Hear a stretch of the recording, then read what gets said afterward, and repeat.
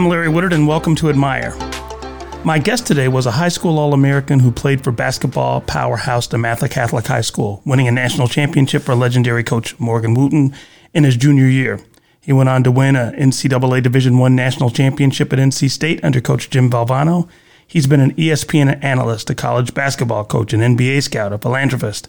I welcome to the show, Derek Wittenberg. Good morning, Larry. Good morning. Let's start at the beginning. You're a little kid running around playing basketball. At what point did you know you were talented, and did you have any inkling that basketball could take you this far? Well, it all started when I was growing up in the Maryland area, in Prince George's County, and I started playing basketball and football and baseball, three sports. And some of my buddies in the neighborhood thought that I was going to be I was blossoming into a good player.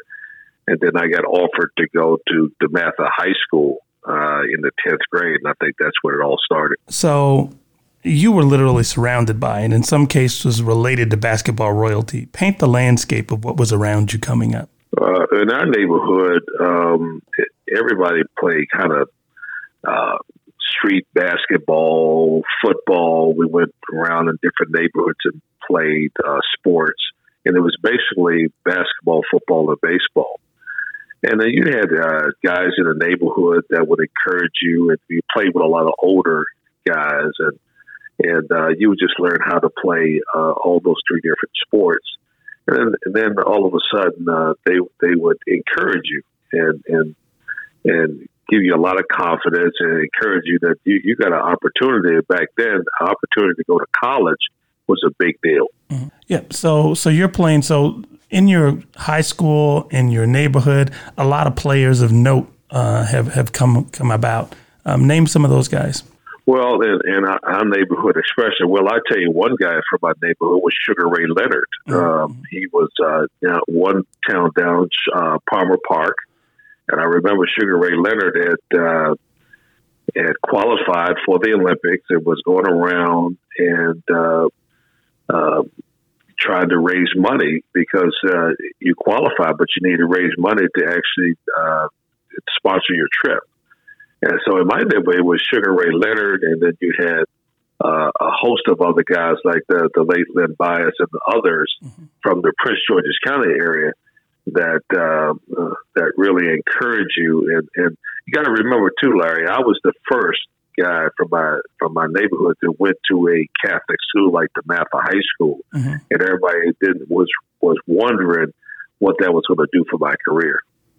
So when you get to DeMatha, is it do you immediately have an instance where you're playing against guys who are a lot better, or were you ready? Well, when I arrived at DeMatha High School, I didn't know what to expect. It was a different experience. You go to a Catholic school, you have to dress up in gray slacks and a blazer every day. Mm-hmm. You go to the other side of town. It's more of a diverse school. It's half blacks and half whites. It was just a different experience. But when I got there for the basketball sense, there was a lot of other good players, but I first met Sidney Lowe, mm-hmm. who came from the Washington, D.C. area, and I was tagged as one of the best players from the Maryland area. So there was a lot of good players, but I wasn't intimidated at all. I was actually excited about the opportunity. That's great. So you start playing. So when did you start blossoming as a high school player, and when did you start getting heavily recruited by colleges?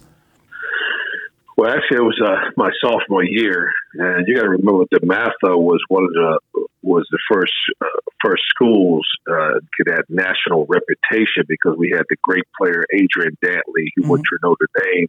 We had James Brown, who works for CBS, who was one of the first great players in the 70s that turned down all the top schools, and James Brown ended up going to Harvard.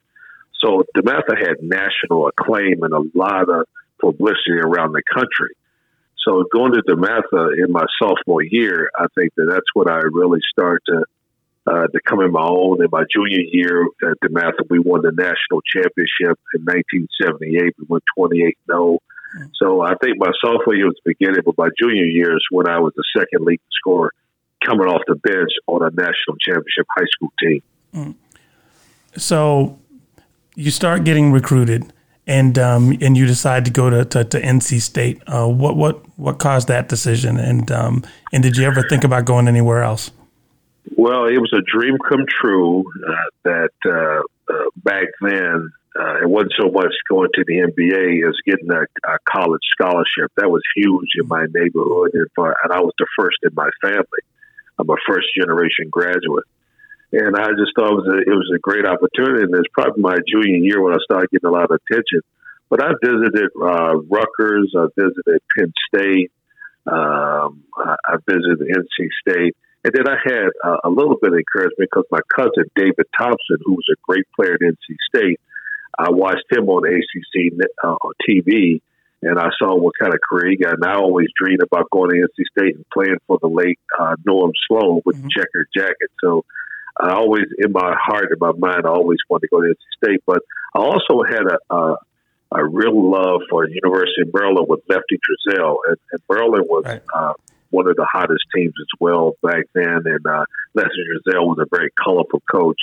But at the end, I decided to go to NC State. So you get to NC State, and throughout your career, you played against some really, really, some Hall of Famers. Talk about playing college basketball during that era and some of the greatest people that you played against. Well, the 80s, especially the early 80s, was tabbed as one of the best eras in college basketball.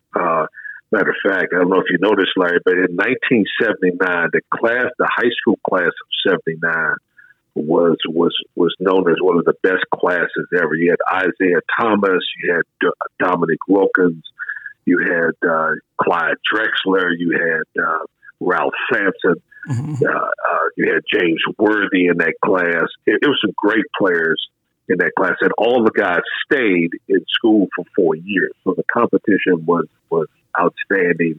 And the ACC at the time, Larry, was the best conference in the country. When you played against North Carolina and UVA with Ralph Sampson, those are the 1 and 2 teams in the nation at the time. Yeah, that sounds really exciting. So did you guys get to know each other? Was there a lot of trash talking? Just paint it for me. I would say there was subtle trash talking, like not what you do in the playground, but I think there was a little snapping here and there, especially James Worthy. A lot of people know was probably one of the biggest trash talkers. Not malicious, but just he would run down the court and say something like, "That guy can't guard me. He can't guard. You better get somebody on me." And it was kind of a playful trash talking. It wasn't malicious, but there was some trash talking going out there. And so where did you put yourself? Were you really confident when you were playing college? And, I know you were a captain. You were sort of a team leader. How did that all come about? Well, I was extremely confident. And it goes back to my upbringing. That I played against some of the older guys growing up, and they always encouraged me. They always made me tough and beat me up and pushed me around. So I think from growing up and playing with older guys, I think that really helped me, gave me a lot of confidence. And I was one of the few guys, one of my good friends, Guy Black, that owns a security company. He went into the military. He got me involved in weights early. So I felt very confident and strong, and I practiced a lot. I went to the playground by myself and shot the ball outside, went to the rec center, shot. So my confidence came through my work and a lot of encouragement by my friends and family. Yep. So I want to talk a little bit about the transition from player to coach. I know as a captain, you were a player leader, but what's the mental change that occurs as you move from player to coach? Well, it's a huge jump because when you talk about player to coach, so I leave NC State in '83. I go to get drafted by the Phoenix Suns. I get cut. I go to Europe for a year and play in France. And then Coach Valvano calls me back, and I come back and start my coaching career. And coaching was a lot different, long hours, really entrenched with your players in the program. And then once you move from the assistant coach to the head coach, that 6-inch move from one chair to another is even a bigger adjustment because now you're in charge of the whole program. And you have to have leadership skills. So I think that those three transitions from player to assistant coach to head coach is what a transition in each one, and it takes some time to really develop your skills.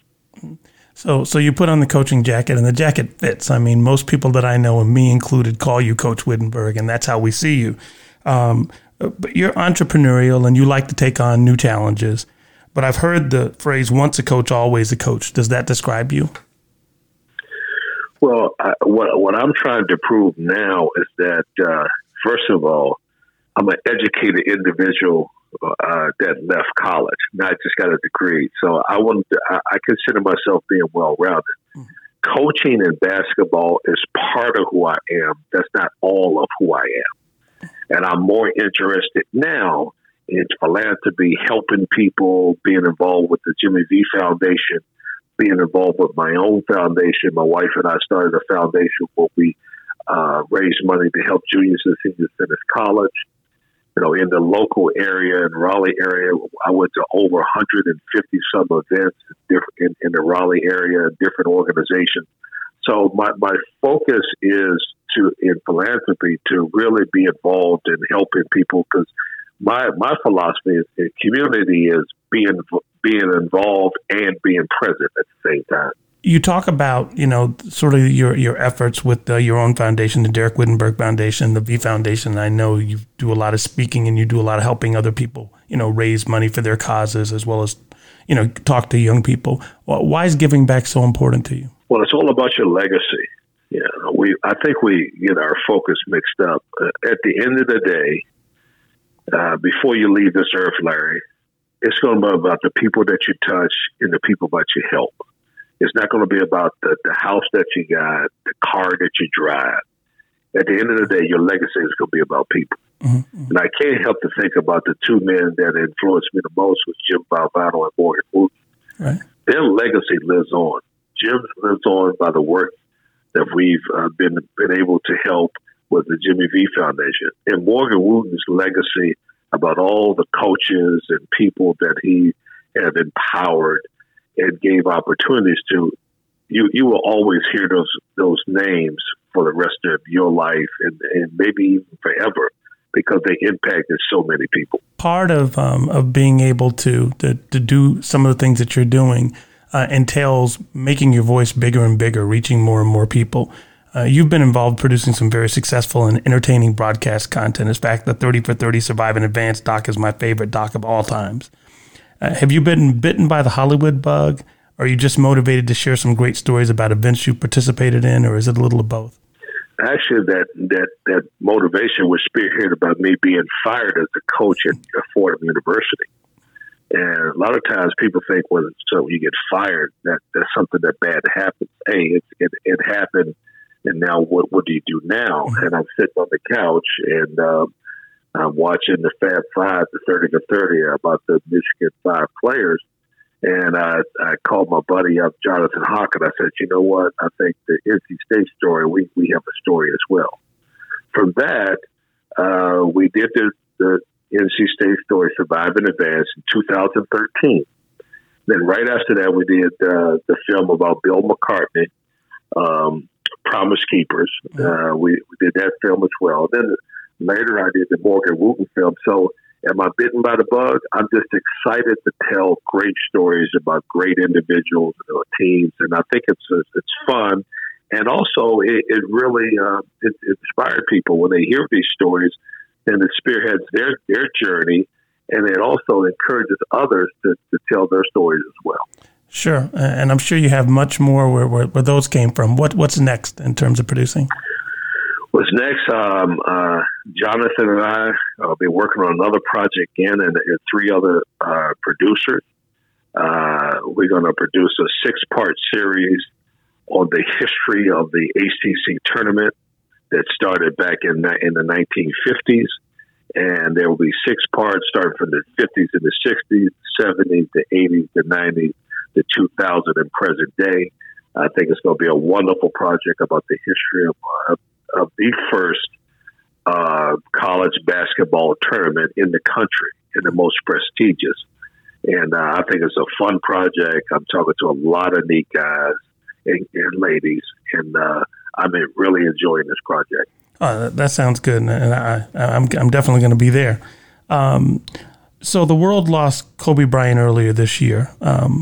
What will Kobe's legacy be in your mind? Just so ironic, my high school coach, Morgan Wooten, had memorial service that Sunday, and I'm driving to the memorial service, and I thought it was a hoax that Kobe Bryant had passed away in a helicopter accident. Right. When I get to the gym and they start interviewing me, talk about Coach Wooten, they were asking me about Kobe Bryant.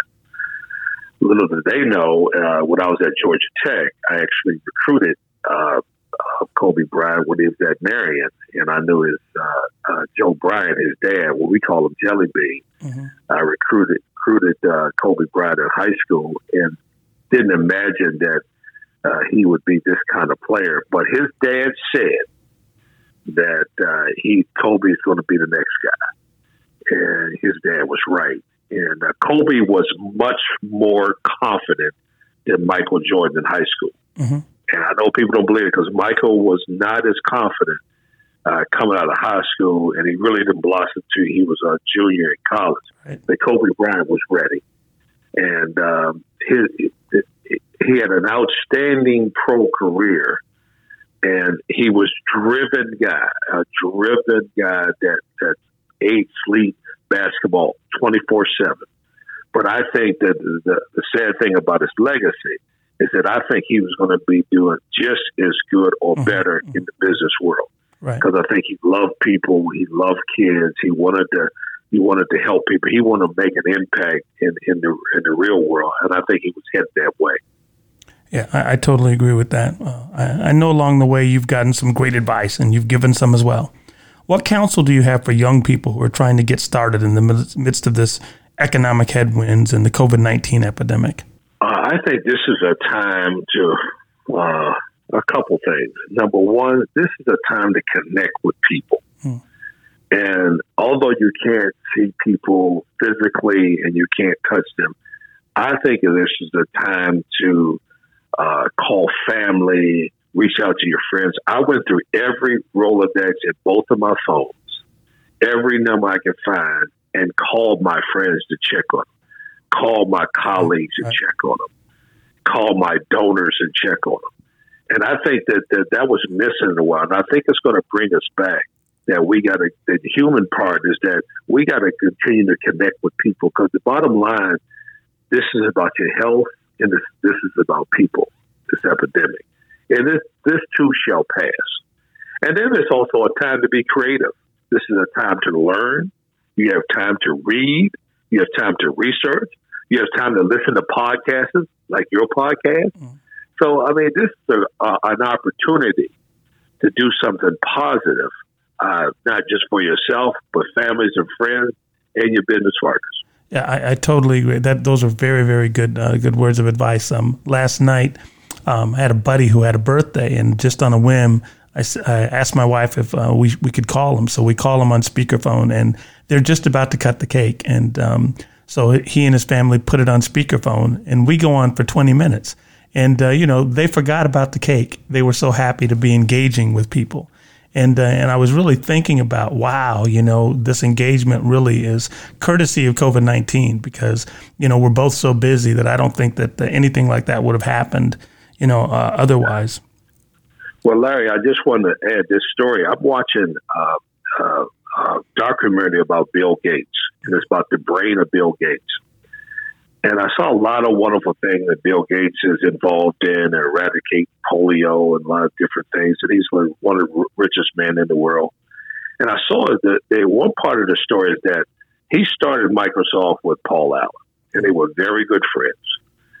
And at one point, Paul Allen didn't want to work the long hours, and he wanted to live his life. So somehow Paul Allen and Bill Gates had a little falling out. And they were going back and forth throughout their life. That they didn't contact each other. Sometimes they contacted each other. Well, Paul Allen was diagnosed with cancer for the second time, I believe, in 2018. Mm-hmm. And at the end of his life, Bill Gates didn't have the opportunity to go see Paul in his last days. And that's what I'm talking about, connecting with people. Here's the richest man in the world who started a business with his friend. In his last days of cancer, he didn't have the opportunity to go see one of his best friends take his last breath. To me, that's what's missing a little bit. We got to take time and visit our friends and stay connected with our friends, because at the end of the day, that's going to be the most important thing. Yeah, I agree with you. Look, thanks for your time, your wisdom, and insights. Any parting thoughts for our listeners? Well, I would say that, Larry, this is us sharing information to individuals is going to be ongoing. I think it's going to blossom, and I want to continue to support you and your wonderful podcast. And I just encourage everybody to stay connected to people and listen to podcasts and learn as much as you can during these tough times. My guest has been Derek Wittenberg, friend and mentor. Thanks a lot, Derek. This is Admire, the podcast. You can find it on iTunes or anywhere that you get your podcasts.